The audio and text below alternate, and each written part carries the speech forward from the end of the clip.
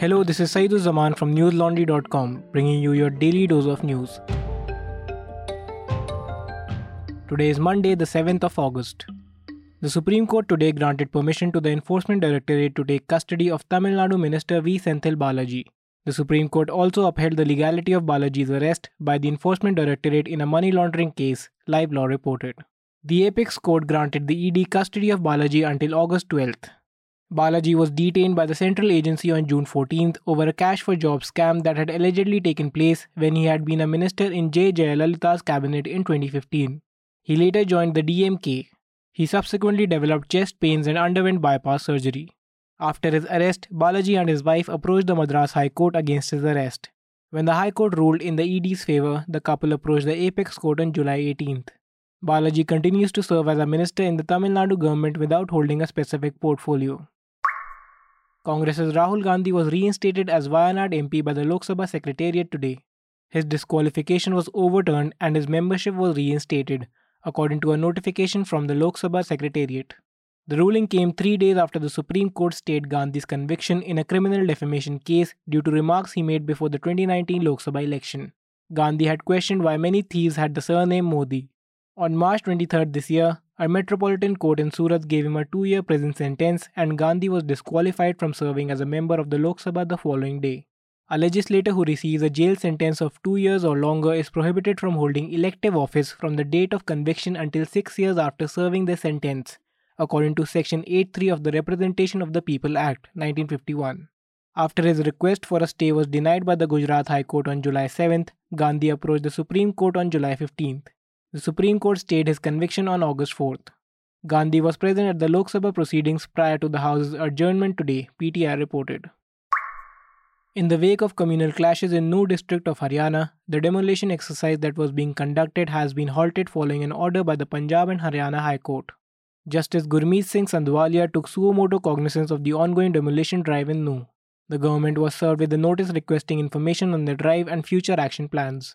The demolition has been halted pending further instructions, according to Mohammad Arshad, advocate and ex-executive member of the Punjab and Haryana High Court Bar Association. Over 350 shanties and 50 cement structures have been demolished in the last 4 days, NDTV reported. Various teams of the administration joined by paramilitary and police forces also removed alleged encroachments in Punhana, Pingwana, Nagina, Tauru and Firozpur Jirka. 6 persons, including 2 home guards and a cleric, were killed in communal violence in Nuh when the Vishwa Hindu Parishad march was attacked by mobs. According to the Nuh police, over 150 people have been arrested in connection with the clashes and 56 cases registered.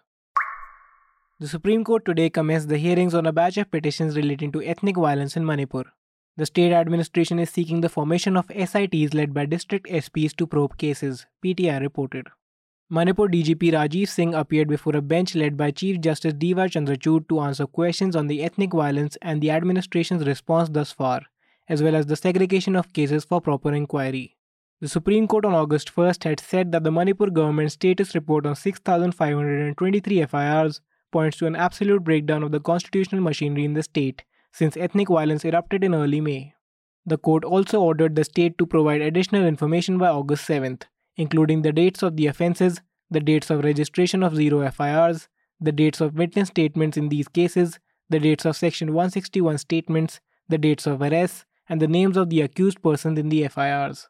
The bench is hearing around 10 petitions pertaining to violence that seek relief, including a court-monitored investigation into crimes, as well as measures for rehabilitation and other reliefs. Listeners, sitting on a hillock in Manipur University, an Assam rifle camp overlooks the Imphal Valley, its view foregrounded with at least 6 student hostels. The university roads and hostels below are mostly empty, a sharp contrast from the chaos which engulfed the campus nearly 3 months ago.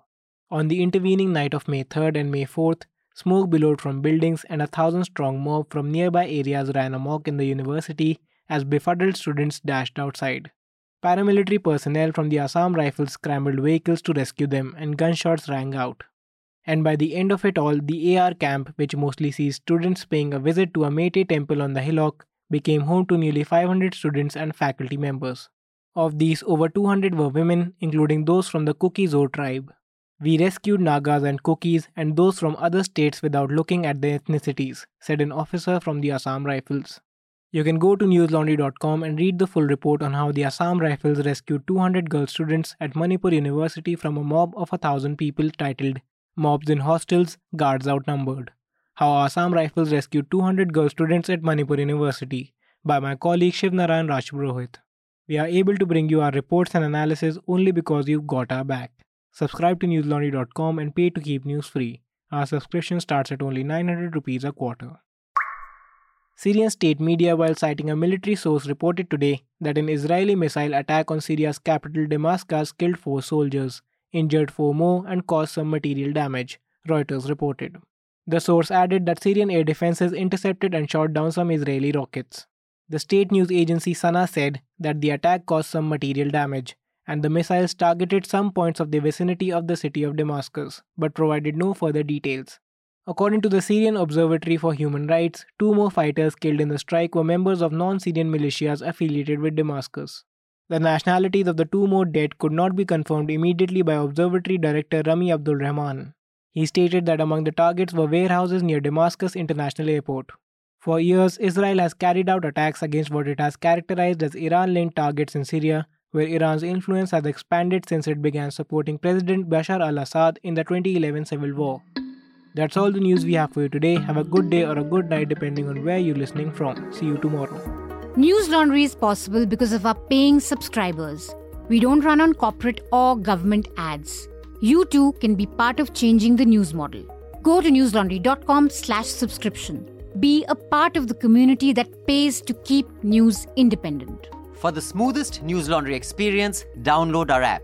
Watch our shows, listen to our podcasts, read our reports. Stay informed. Pay for news. Protect democracy. Save the world.